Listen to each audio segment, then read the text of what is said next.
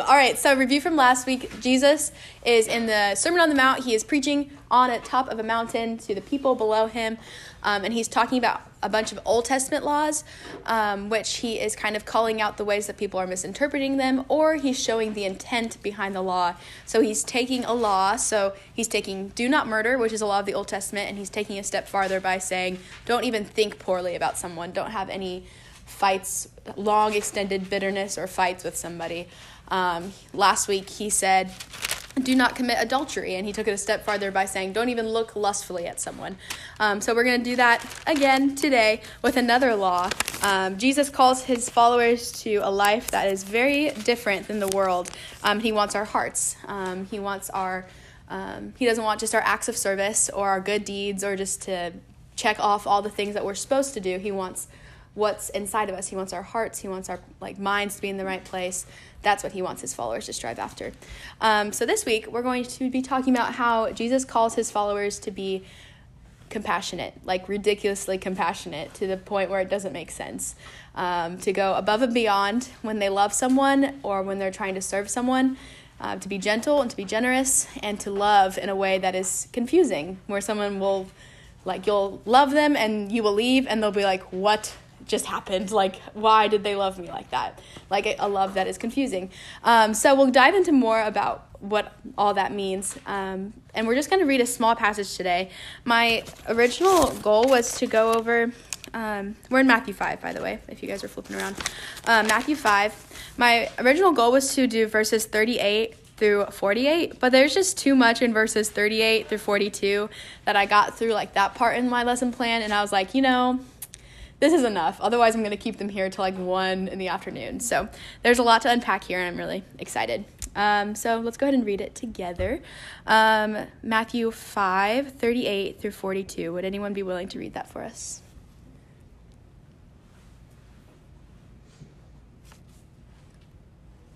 I'll read it for us. No worries, guys. All right. You have heard it said, an eye for an eye, a tooth for a tooth. But I say to you, do not resist the one who is evil, but if anyone slaps you on the right cheek, turn to him the other also. And if anyone would sue you and take your tunic, let him have your cloak as well. And if anyone forces you to go 1 mile, go with him 2 miles. Give to the one who begs from you, and do not refuse the one who would borrow for you. All right, so the law that Jesus is talking about here comes from Leviticus 24:17, which is the law of retaliation, which basically said, eye for an eye, tooth for a tooth. So if someone punched you in the eye, you would have the right to punch them in the eye back. Or if they got in a fight with you and somehow your tooth fell out, that means that their tooth would also have to be taken out. Or it could even go down to if you stole someone's cow, you would have to give them a cow. It's I don't know why I always used cows for Old Testament analogies, but I feel like there's a lot of cows back then. So that's the law of retaliation, and it was just basically to make sure, even Stephen, everything is paid back. If a wrong was done, the wrong was covered. But Jesus says this is no longer the case in the follower of someone who knows Christ. In fact, if someone slaps you, you should allow them to slap you again.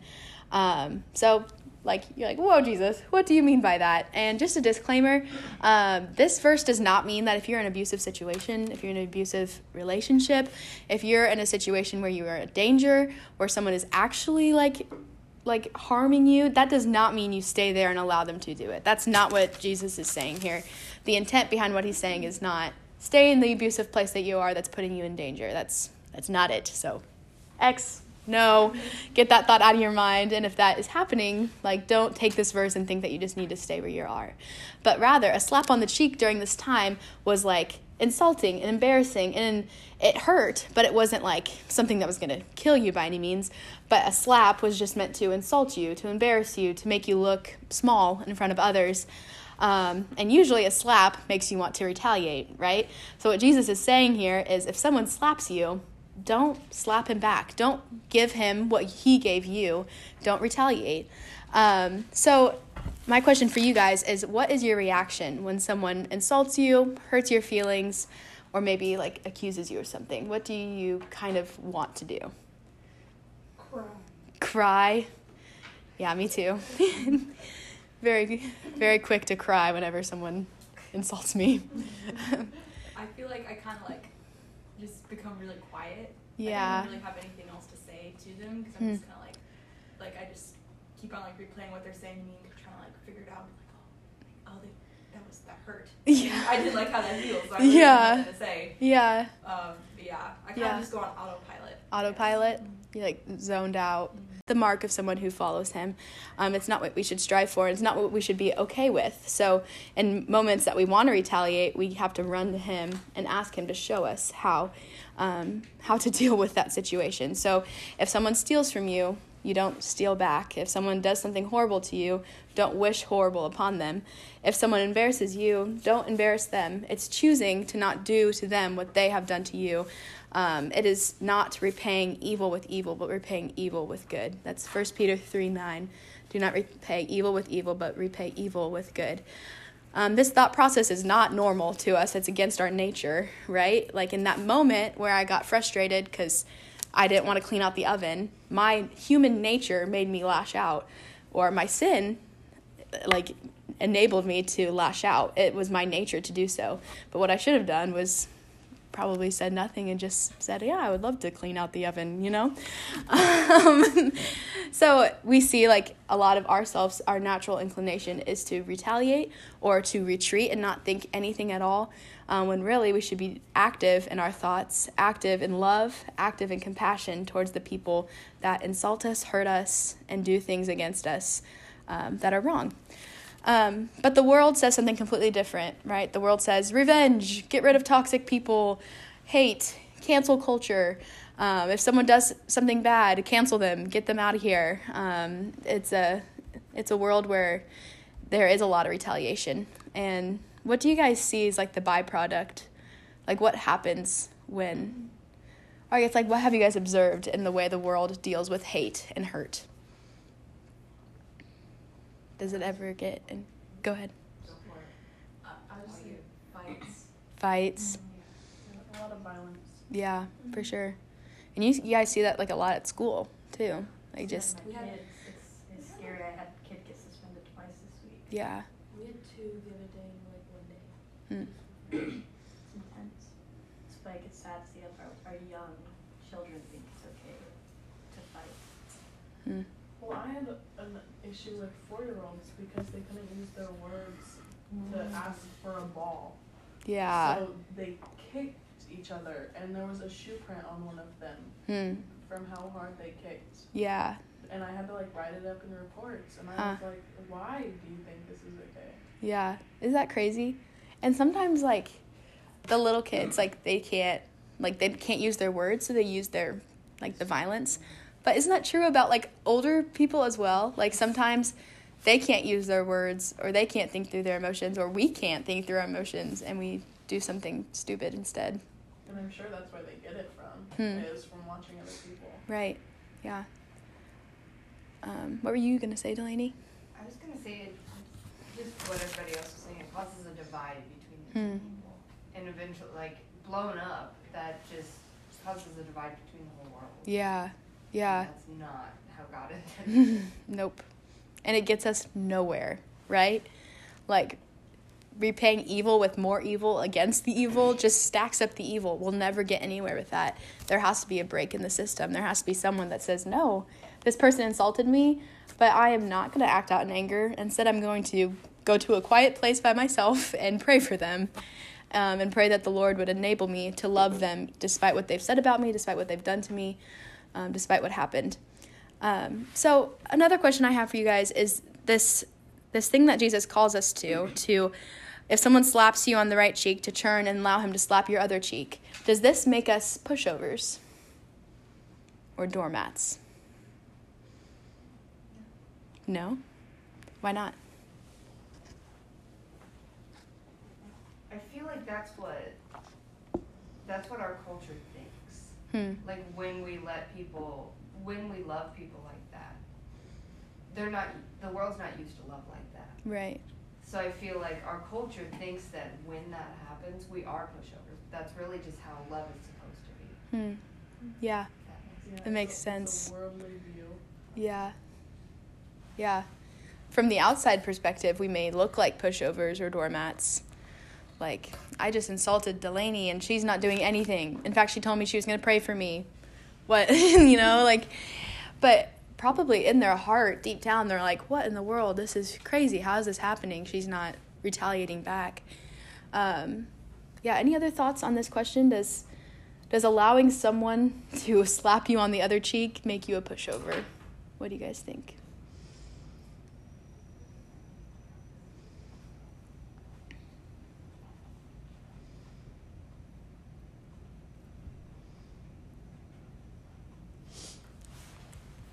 I think Delaney said it perfectly. I know it doesn't make us a doormat or a pushover, because God is our judge and our defender, right? And he's the one that calls us to this. We know that our ultimate judge, the one that knows everything, that's in control of everything, sees us, sees our hearts, sees the injustice we might be going through, and he's the one that is going to handle it. And all we have to do is trust him. And so not retaliating is the hardest thing to do sometimes, right? So it doesn't make you a pushover. It makes you obedient. It makes you a follower of Christ.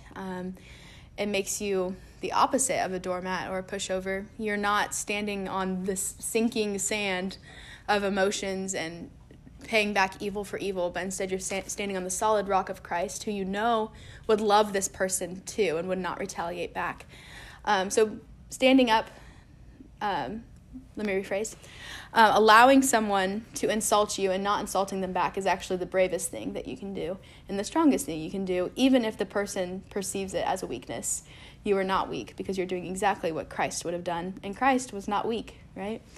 God's definitely not a pushover. No way. And God is our judge and our defender. He's the one that's going to handle all of it. But with that being said, there are circumstances where, like, people do need to stand up. So, like, in abusive situations, just like injustice, there are times where things, like, need to be stood up for, where enough is enough. And there's other places in the Bible that make that clear. But I believe this passage is talking about whenever the way that we handle conflict, the way that we handle violence, the way that we handle injustice should look vastly different than the world around us. But yeah, like I said before, don't take this verse and think that if you're ever being abused or you're in a situation where you're in danger or like emotional abuse, any of that, that's not okay. And the Lord does not call you just to sit in that and just take it. He has a better plan for you. So yeah, that is the first point that Jesus makes. He calls his followers to never fight evil with evil. The next thing that Jesus says to illustrate his point is, if anyone sues you and wants to take your tunic, give him your cloak as well. So this is a situation that if you're being sued, so you're being accused of something and they want to take something from you. It could be like legitimate or illegitimate. Is that a word? Illegitimate? Sounded weird when it came out of my mouth. But regardless, Jesus says, give them what they want and give them more. So if they demand your coat, be like, okay, here's my coat and here's also my shirt. Like, you want to make it right. So if you're in the wrong, Jesus is saying, do whatever you can to make it right. So if you have hurt someone, like, strive to make it better and do above and beyond to make it better. And if you haven't done anything wrong, then you need to be compassionate, gracious, understanding, and serve that person still. So the meaning behind this statement is to abound with grace when accused of something, whether you did it or not. So as I was thinking through this, because I don't think many of us have been sued, right? Raise your hand if you've been sued. Okay, nobody. So how do we apply this to our everyday life when most of us have not been sued and hopefully will never be sued? How do we apply what Jesus is saying here to school, to work, to life? What do you guys think? Is like the sued he's like referring to, is that basically like saying like if we're in the wrong about something, or is it if like we're being like wrongfully accused of something? Yeah, I think it could go both ways. Okay. Yeah. So what was the question? How do we apply this to everyday life Oh. if we're not being sued right now? Well, I mean, kind of like what you already said, like if somebody like slaps you in the cheek, like you kind of go the extra mile and you like kind of give them the place to like kind of accuse you again. I don't know if that's correct.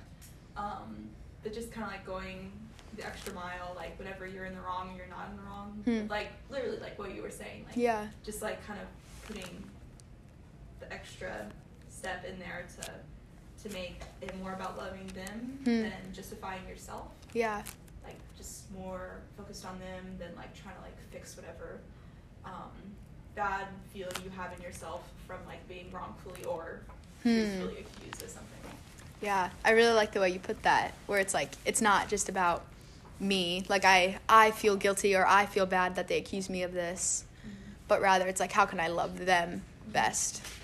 Yeah, I love that. That's good. Any other thoughts on that question? Yeah, I think it goes hand in hand with what Jesus says in the sentence before. If someone accuses me of something I didn't do, I want to get defensive. I want to defend myself, to list all the things that I do right, of all the things that I do, who I am, blah, blah, blah. But that's not what Jesus calls us to. He calls us to love the other person, to focus on the other person. Not like there's not a place for you to stand up for yourself, but stand up for yourself in light of love for the other person. So rather, we need to respond with humility, kindness, and patience, and just laying down ourselves and loving them well. Not like it's easy to do at all, like it's so much easier to say than to do. But in the moment in the moment you're put in that position, the Lord will give you the strength in order to love in a way that is radical. So yeah, Jesus calls his disciples to abound with grace when accused of something, and if they've done something wrong, because we've all done something wrong against someone, to go above and beyond and trying to make it right with them. Not for you to feel better about yourself, but to genuinely love them and repent of what you've done. So yeah, any questions on that statement? Cool. All right, so next, Jesus tells his followers that they need to be willing to go an extra mile for their neighbor. So he says, if anyone forces you to go out 1 mile, go with him 2 miles. So there's like some cultural context to this.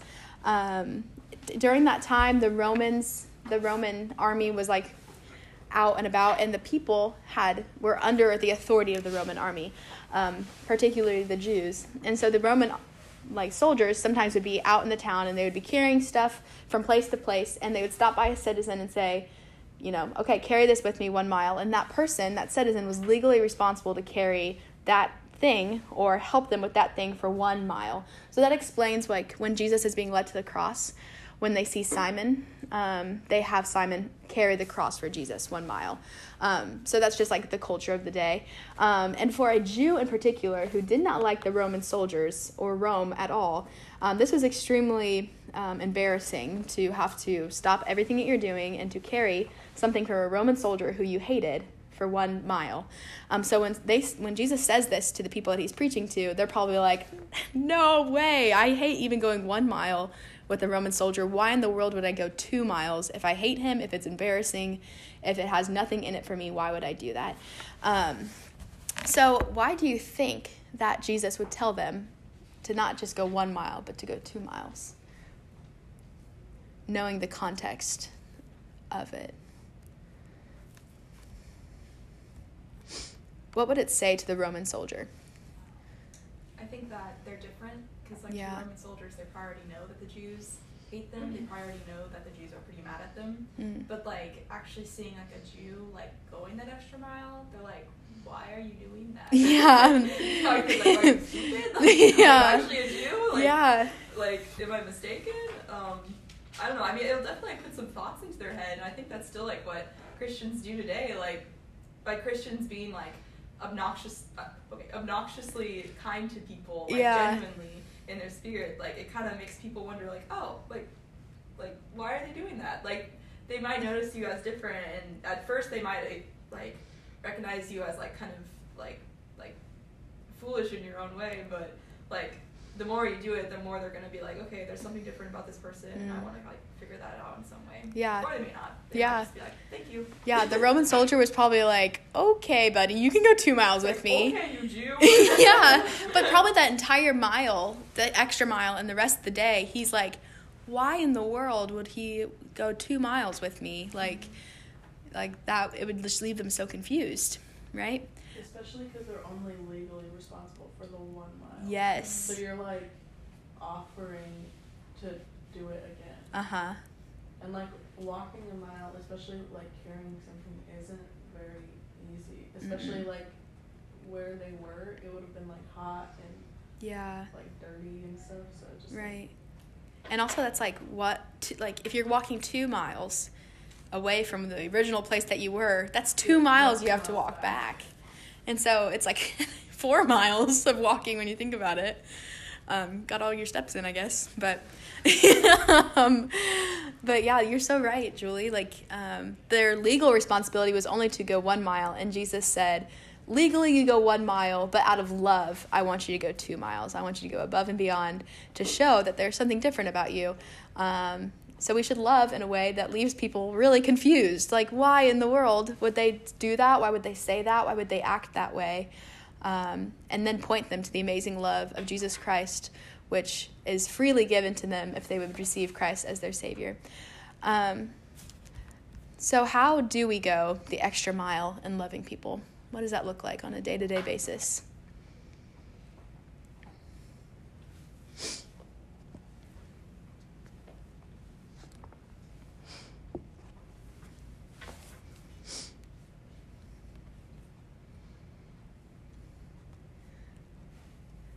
When I think about going the extra mile, I think about Delaney, because Delaney's very good at loving people. And she always goes the extra mile. So, Delaney, might be a little uncomfortable for you, but when you think about like ways that you can serve people, like what's your thought process like? Honestly, I intentionally think about, it's gonna sound crazy for a minute, but like, whenever you talk to people, ask questions, get to know what they like, and this is people that you know, so then you can do that little thing for them. So like, if you randomly talked about like blueberry muffins one week, I might bring you blueberry muffins one week. Like, it's just I like chocolate. It's just paying attention to people, and loving them is also learning more about people. Because like, if somebody asks you a bunch of questions, learns more about you, you're gonna feel loved. Right. Like, love is I'm gonna go on a rant for a minute, but love is such a simple concept when you think about it. Like, loving can be opening doors, or it can just be talking to you, making eye contact with you. Yeah. So like, when I love people, typically what I just do it specifically for them. That's good. So. Yeah. You're like so intentional, and you're just your thoughts and like listening. Yeah. Yeah, that's good. I think it all comes back to like, what would I love for people to do for me? Not that I want that, but I want to share it with them. Yeah. Yeah. So. And that's exactly like what Christ calls us to think of others as you would think of yourself. And honestly, it brings so much more joy because you know, like, the Lord is in it, what you're doing. And like, it brings so much more joy than people showing me love as me showing people love. Yeah. Imagine if that's like how we all thought. Like, I have more joy giving love than I do receiving love. It'd be just like love, love, love, love everywhere. Like, you know, and everyone's joyful and everyone's happy. And obviously we live in a sinful, fallen world, and I forget to look to the interests of others all the time. But like, the life that Jesus calls us to is so joyful if we would just look beyond ourselves and look into going the extra mile for anyone and everyone that he places in our path. Can I add something? Yeah, go for it. And you have to think about it too, like, if you randomly show somebody an act of kindness or an act of love, even if you don't know them, picture what that seed is going to grow into. Because that seed's not just going to sit there and die. You know, you planted the seed of joy. Other things are going to sprout out of that joy, and that's going to go into other people as well. So it's a whole thing. Yeah. Just bringing joy and love to people. Oh, for sure. I'm guilty of, like, I have to tell myself, okay, just go the extra mile, but don't expect anyone to go the extra mile for you, because so easily you can get frustrated and also have very, like, high expectations if you expect, like, oh, I'd love this person, they should love me back. Well, it doesn't work that way. Jesus died for us, and not everyone receives Jesus, so we can't expect for everyone to... So No, go ahead. It's a learning curve, too. Oh, yeah. It took me forever to realize that. But then eventually I just asked the Lord, I was like, give me more joy in doing this than receiving it. And it's just, yeah. That's so good. But it's a learning curve. We're not going to be perfect first. I'm nowhere near perfect. Yeah. But I enjoy doing it. Yeah. That's what matters. Yeah. That's awesome. So good. Any other thoughts on that question? How do we go the extra mile for the people that God puts in our lives? Yeah, I think you're definitely right, Delaney, like, in just praying to God to give us that joy. Because I know, like, I struggle with that a lot, with, like, genuinely, like, having compassion for someone or genuinely going the extra mile. Or at least just, like, hearing it, I have struggled, like, I struggle with it. Just because, like, I'm so convicted about it. But then I go to God in prayer, and I remind myself of his word, and I remind myself of his love for me, and then he reminds me of his love for me. And I am just very genuine with my weakness in it. I'm like, God, like, I really struggle with this. Like, I really struggle with loving people, and I want to do better. And then he somehow, just by his words and somehow by his spirit, like, he just kind of switches it around, and all of a sudden I, like, realize, like, whoa, like, I actually have this natural, like, intention to, like, love people. And I'm like, where did that come from? Like, You're like, that's awesome. Yeah. Like, I didn't have that before. And all of a sudden, like, I just look at random people, and I'm like, man, I just really, I want to go show compassion to them. Like, I want to, like, stop what I'm doing and help them. Yeah. And that doesn't come from me. Like, it came from Jesus, and he was the first one to do it, Yeah. seeing as he's the one that, like, taught everyone to do it. So it's just, I mean, it's like his love literally working through us. Like, it's not just us working beside him, like, he's actually working through us. And, like, the more, like, you walk with him in faith and walk with him through his word and continue to, like, ask him to, like, help you with these certain things, like, the more you're going to notice that in your walk with him. And, like, I don't know, it just gives me more of a reason to just worship him and love him. Yeah. And just more of a genuine joy and energy to actually go out and do those things. Because if I do it on my own, like, I'm going to be so tired. Like, I'm going to be so burnt out. And he promised that he would give us the strength to do it if we have, like, faith in him and, like, depend on him for that kind of stuff. Right. So, I don't know, that's just, it's really cool. And he just kind of, like, works with us with, like, those ways of thinking, like what you were saying. But, I mean, it all starts with him because he's the first one to do it. Yeah, that's awesome. Yeah, I think that just everything that you both said is just so encouraging, and, like, just reminds us that it's so possible to get to this point of loving people, like, the extra mile, but it does not come from our own strength. Like, there's no way it comes from our own strength, and I love that. And both of you guys is just experiences with that huge testimony of what, like, the Holy Spirit can do in somebody. So that's awesome. Cool. All right, so the next thing that Jesus uses to illustrate his point is to give to the one who begs from you, and do not refuse the one who would borrow from you. So Jesus commands his followers to be ready to give, quick to give, generous in all that they do. There's no room for greediness or penny pinching in the kingdom of God. He wants us to give our resources to him. So I'm sure you guys can all think of a time in your life where someone showed you generosity, whether it's they gave you money or they gave you their time, or Delaney and I were talking about this on Thursday, of this concept of holding space for someone, because I didn't know what that meant. I was like, what does it mean to hold space for someone? But it simply means just like allowing them the space to talk, right? So, like, being generous with your time, your ears, like listening to people, being generous with whatever the Lord has given you. So as you think through, like, what the Lord has given you, and I know, like, some of you guys, like, don't have a job, a home, or, like, a lot of time on your hands, but think through what the Lord really has blessed you with, whether it's, like, a gift that you have or something that you're good at, or maybe, like, the small, like, amount of money that you do have. How quick are you to give that away? So, like, God has given me a tiny little apartment, which I love so much. And Luke and I constantly are praying and asking the Lord, how can we give this tiny little apartment back to you? This, like, small little apartment. And, like, if the Lord has blessed you with $20, how quick are you to give, like, some of that money to someone in need or the church? If God has given you Monday and Tuesday off, how are you using that extra time to serve him and to serve others? If God has given you a job, how are you using that job to glorify him and give back? Every single thing in your life that is a gift from the Lord is not meant for you to suck in. You're not a sponge. You're not sucking in all the gifts that the Lord gives you. Rather, you're like wringing it out. You're giving it back. You're saying, this is not mine. It was never mine. Lord, take it back. Use it for your glory. We're not supposed to just hold on to all our treasures. So what are some things that come to your mind for your specific point in life that you can be generous with? Because I know that we're all in different stages right now.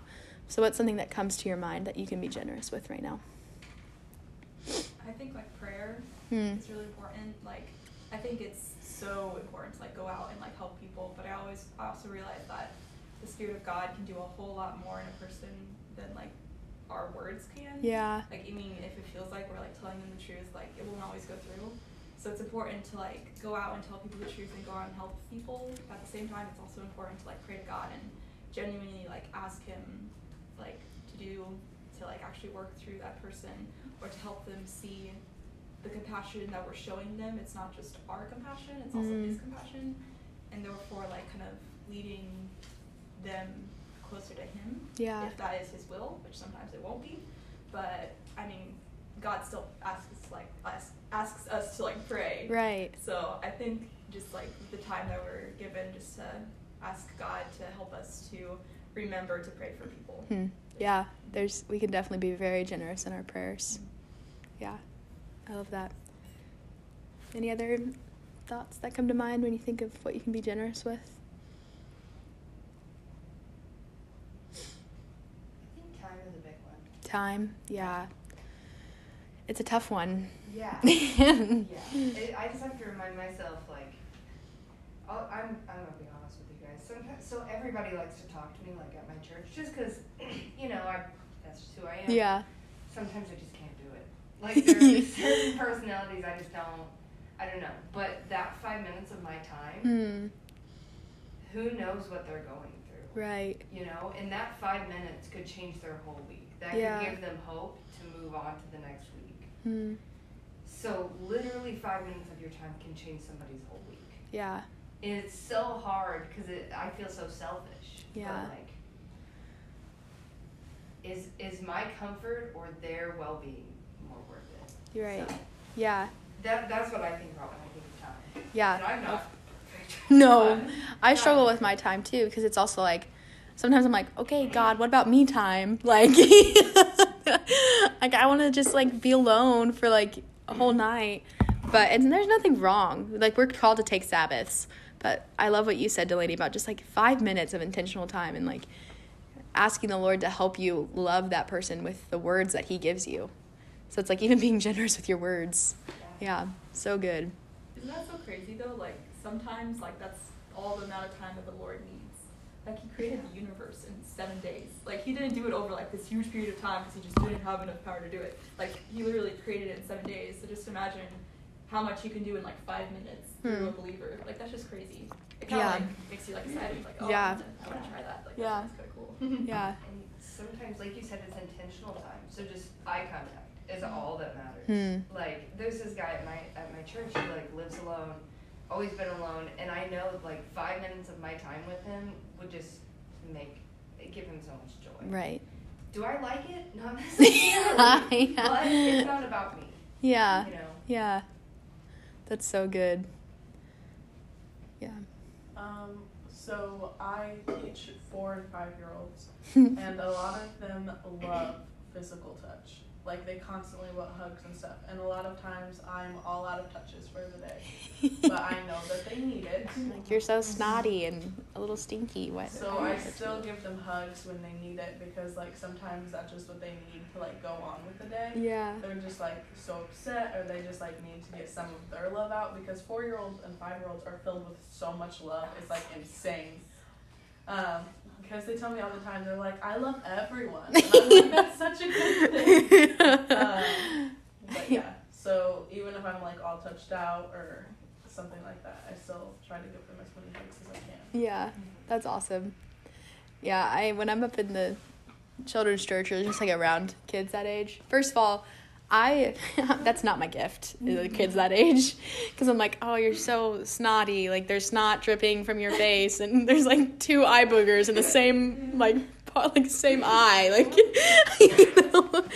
But it's just so crazy that you can be generous with a little 4-year-old by just like loving them and talking to them, and that's awesome. Yeah, even though I don't like physical touch, I always like, I know like a lot of kids don't like to be touched either, so I always like make sure like I do like a little hand, like, Yeah. oh, like, are you okay? And I'm like, sometimes we have a lot of like kids in our behavior program and special education program, and they're like, go away. I'm like, okay, I'm gonna move away, but I need to know you're safe. I need to know you're okay, but I'll give you your space. And then I always get a hug right after. They're always like, oh, thank you. Like that's all I needed was a minute to self-regulate, and then I'll be okay. Yeah. But it's such a good feeling to get a little hug. And I have little ducks. I love it. And like sometimes all they need is for you to like pat their head. It's the craziest thing. They love when you like tell them good job and like touch their hair. They just feel like so loved that they just like fall into it like they're a dog. It's just like it's so cute. It's nice to know that they just follow me, and it's like they know I won't talk to them because they're following me. I have everybody else's needs to meet as well, but just know they know they're like, oh, this Maddie's busy, but I'll just follow her. Yeah. I have 2 preschoolers who follow me. I have a kindergartner who follows me, and a first grader. And I have one who just wants to be held. And I'm like, somebody else can hold you, but I'll hold you in a minute. Give me 1 second. 3 of my 5-year-olds just stand behind me in the gym, trying to get my attention as I talk to like other teachers and other kids. So then sometimes when I'm like not busy, I just like turn around and like jump scare them, and it's the funniest thing. I love kids. I love them so much. Yeah, you guys are awesome. Every time Maddie talks about kids, I just feel like firecrackers are going off like around her. It's like, kids, ah! And then every single one, all 100 of them. Yeah, that's awesome. That's awesome. The Lord is definitely going to use that in you. But kind of like going off what you guys were saying of like how you can't hold everybody. You can't like hold this kid and love this other kid. And if one kid just wants to be held all day, that's not going to happen. There's times where we're not called to freely give to someone. So a good way to illustrate this is like, say you have 2 neighbors. One neighbor has like 6 kids, single mom. She works like all that she can, but she doesn't have a washing machine. It makes her life terrible. So you are saving up for a washing machine to give to her. But your other neighbor is just this guy that hasn't had a job in forever, doesn't want to have a job, sits on his couch all day, and he comes to you and he's like, hey, can I have some money? I'm out of money. But it's like, you shouldn't give to the person who's not willing to work. Rather, you should give your money to to the single mom next to you who is working, has 6 kids. Like we have to be cautious with our resources, wise with our resources, and really wonder and really ponder and think, okay, where does the Lord want this to go? So 2 Thessalonians 3:10-13 tells us that you shouldn't give to someone who is not willing to work. So don't give bread to the one that's not willing to work for bread. So this is something that's really important and really hard to keep in mind, because there will be people that you will come across in your life, or maybe you already have, that will just take and take and take and take. And sometimes we are called to give to those people, but we also have to use wisdom and prayer and discernment, because it's not always glorifying to the Lord to give to someone who will not help themselves. You're actually hurting them more. But there are circumstances where we are called to give and give and give. But there are circumstances where we have to say, no, the best way for me to be generous with you right now is to push you to have a job, you know? Does that make sense? Yeah. So I just thought I'd throw that in there just to give a better picture. But for the most part, Jesus calls his followers to be freely giving, quick to be generous, quick to use our resources to love, serve, build up the kingdom. So yeah, these few illustrations that Jesus uses, what are some common themes that you guys see in all of these? Always think of other people before you think of yourself. Yeah, they're very others focused, even if the other person is like your greatest enemy. Yeah, it's others focused. What else do you guys see? That you being comfortable is under showing the other person love. Yes. Yeah. It's not a love that makes you feel like, ooh, I love this all the time. Like, walking 2 miles instead of 1 would be very uncomfortable. Very. But showing the other person love is so much more important than that. It's so much more impactful. You'll be comfortable and Yeah. but they'll remember that forever. Yeah. Oh, for sure. That's good. Yeah. God wants us to go above and beyond in loving our neighbor. So both those things that you guys said, so good. And he calls us to do this because this is what God does for us. This is what Jesus, and just like I think it's 2 years after he preaches the Sermon on the Mount. It might be a different time frame. I'm not sure. But like just a little while after preaching the Sermon on the Mount, he demonstrates this perfectly with the crucifixion. So I'm actually going to read through a few passages of the crucifixion, and then the last passage I'm going to read through is just what Christ does for us and how he loves us. So the questions I want you guys to think about, and I just want you guys to write down. Does everyone have like a pen or something to write on? If you need a pen, there's some over here. Anyone need a pen? Okay, or share with your neighbor. Okay, so what I want you guys to think about as I read through these passages is how is Jesus living out what he's preaching in the Sermon on the Mount in this moment? So like these things that we talked about today, how is he living that out? How is he showing radical, confusing, and above and beyond love? Like how is he showing love? And how does this change the way that you love others? So just think about that as I read these passages. I should have marked them with sticky notes, but I didn't. So, all right, I'll try to read slow so we can really think about what's going on here. All right, the first one's Matthew 27:11 through 14. This is when Jesus is before Pilate. He's been under arrest and he's accused of something that he didn't do.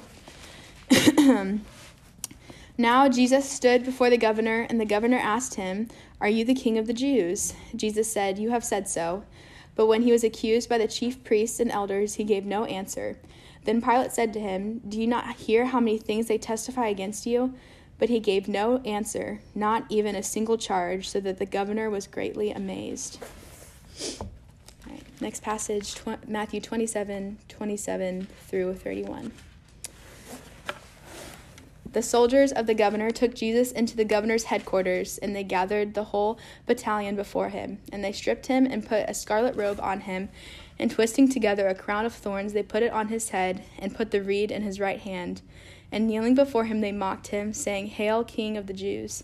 And they spit on him, and took a reed, and struck him on the head. And when they had mocked him, they stripped him of the robe, and put on new clothes on him, and led him away to crucify him. Next one is Luke 23:33 through 34.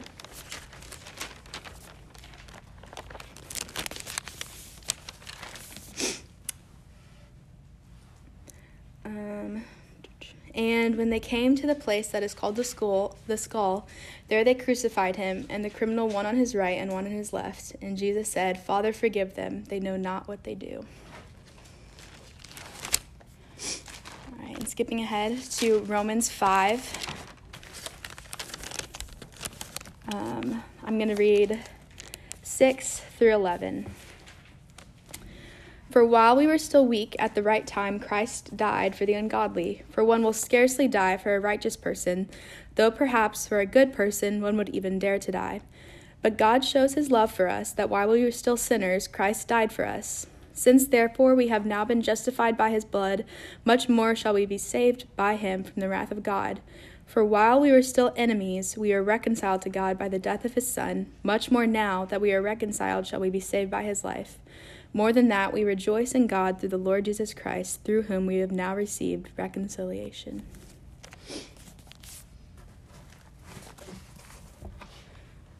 Whew. Just gives me chills. So yeah. What do you guys think? How did Jesus live out what he preached in the Sermon on the Mount?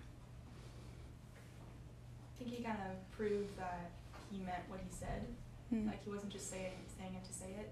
Like he actually showed like this really large and passionate like symbol of it. Not symbol, like action. Yeah. Kind of showing that he wasn't just all words. Like I know like it's really discouraging to like hear somebody say like all of these nice and kind words to you, but they don't actually like treat you with that same kindness. They're just kind of like talking to you. And I think Jesus kind of proved himself to be like the most loving person like on the planet at that time, because he not only like told us all these words of love and all these instructions of how we were supposed to love, but he also like showed us what that actually looked like in like this extreme form. And he also like did it for us, knowing that we wouldn't actually be able to do it. Yeah. Like I'm not able to do that much love. Like I know that. Like, and I can pray to God to like help me to have some little piece of that compassion that he showed us. But I know that like in no way I'm not able to do that on my own. And I'm only able to do it like through him, through his power and through his spirit.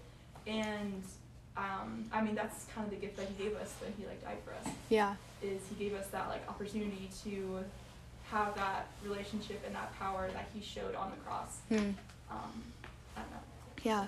That's he lived out what he said through action. Yeah.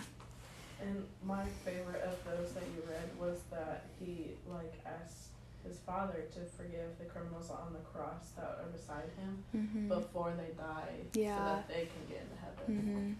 So I feel like that's really showing them love, so that they don't have to live forever in hell for being criminals. Yeah. You know? Yeah. Yeah, and he was saying it to the criminals, and he was also saying it to the people that were, like, below him on the cross, mocking him, crucifying him. He was saying, well, like, God, they don't know what they're doing. Like, forgive them. Which is crazy that he would say that to them. I feel like that's exactly what I was going to say. That was, like, one that stood out to me. Because, like, he not only said it to say it, like you said, but he said it, meant it, and then did it. Like, yeah. It's just insane. Yeah. I was also going to say, like, how he died for the people that mocked him. Like, he only didn't die for the people that would love him and give him something back. He died knowing that people wouldn't love him back and would hate him for it. And just, like, how he wasn't only uncomfortable, but he, like, died for us. Like, he went through so much pain, like, more than we can imagine, but he still did it for them, knowing that they would hate him and go against what he said. Yeah. And he wouldn't get anything out of it, but he did it out of love. Yeah. And he's wrongfully accused for, like, what they're, like, accusing him of. But, like, he still gives his everything, you know? Like, he gives his life, he gives all of this forgiveness to everyone who's persecuting him, to the criminals beside him. Like, he gives everything away, even when he's being wrongfully accused. Yeah. Like it says when you're being sued. And, like, Elise pointed out that it could be wrongfully being sued, but... Yeah, because Jesus was wrongfully sued. Yeah, and I think through those passages we just read, so, like, Jesus before Pilate and before like, a bunch of, like, really powerful men, and he says nothing, even though he could probably destroy them in a word, because he's God. He says nothing, because he's like, I'm going to die for your sins. If you believe in me, I love you, and I'm going to die for you. And the soldiers that beat him, like, he died for them, and he never fought back because he loved them, and he wanted to die for them so that they could be saved. And then on the cross, he says, Father, forgive them. They know not what they do. He's compassionate. He's loving. And it makes no sense, right? Because we don't deserve any of it. And then in Romans, it calls us enemies. Like, we were the enemies of God before he changed our hearts. Like, we have done nothing to deserve his grace. So Jesus loves in a way that is confusing, that is crazy, that is radical, and that is why he calls us to a love that is confusing, crazy, and radical as well. And like Elise and so many of you guys said today, it does not come from us, right? Like, we cannot love this way from just our own strength. Like, we will fail. It has to come from the Holy Spirit that is working inside of us once we've truly understood the gospel, that Jesus died for us while we were enemies to him, and his love towards us. That love, like, fills us up to the brim and then spills out from us, and that is the only way we're able to love in this way. And we don't do it perfectly. I fail every single day, but the Lord is faithful and kind, and he is the one that is going to change you, mold you, and shape you into who he wants you to be. So yeah, next week we're going to talk about praying for your enemies, and we're going to dive into the Good Samaritan, and I'm really excited. So come back, bring your friends. I'll pray for us. Dear Heavenly Father, Lord, we love you. I am just amazed at your words this morning and how you lived them out, that you didn't just say them, but it was an action, Lord, that you died on the cross, that you did not stand up, you did not retaliate, you did not lash out, you went the extra mile so that we could know you and love you and show your love to others, Lord. Thank you for salvation. Thank you for Jesus. Thank you for who you are, that you're a God who never stops loving. Lord, would you help us be better lovers, God? Would you help us love in a way that is intentional and confusing and radical and that displays your glory, that doesn't make us look good, but it makes you look good, Lord. Would you just grow us into people that are quick to love, quick to forgive, quick to give others, Lord. Would you work that out of us, because we cannot do that on our own. Lord, we love you. Help us love you more. In your name I pray. Amen.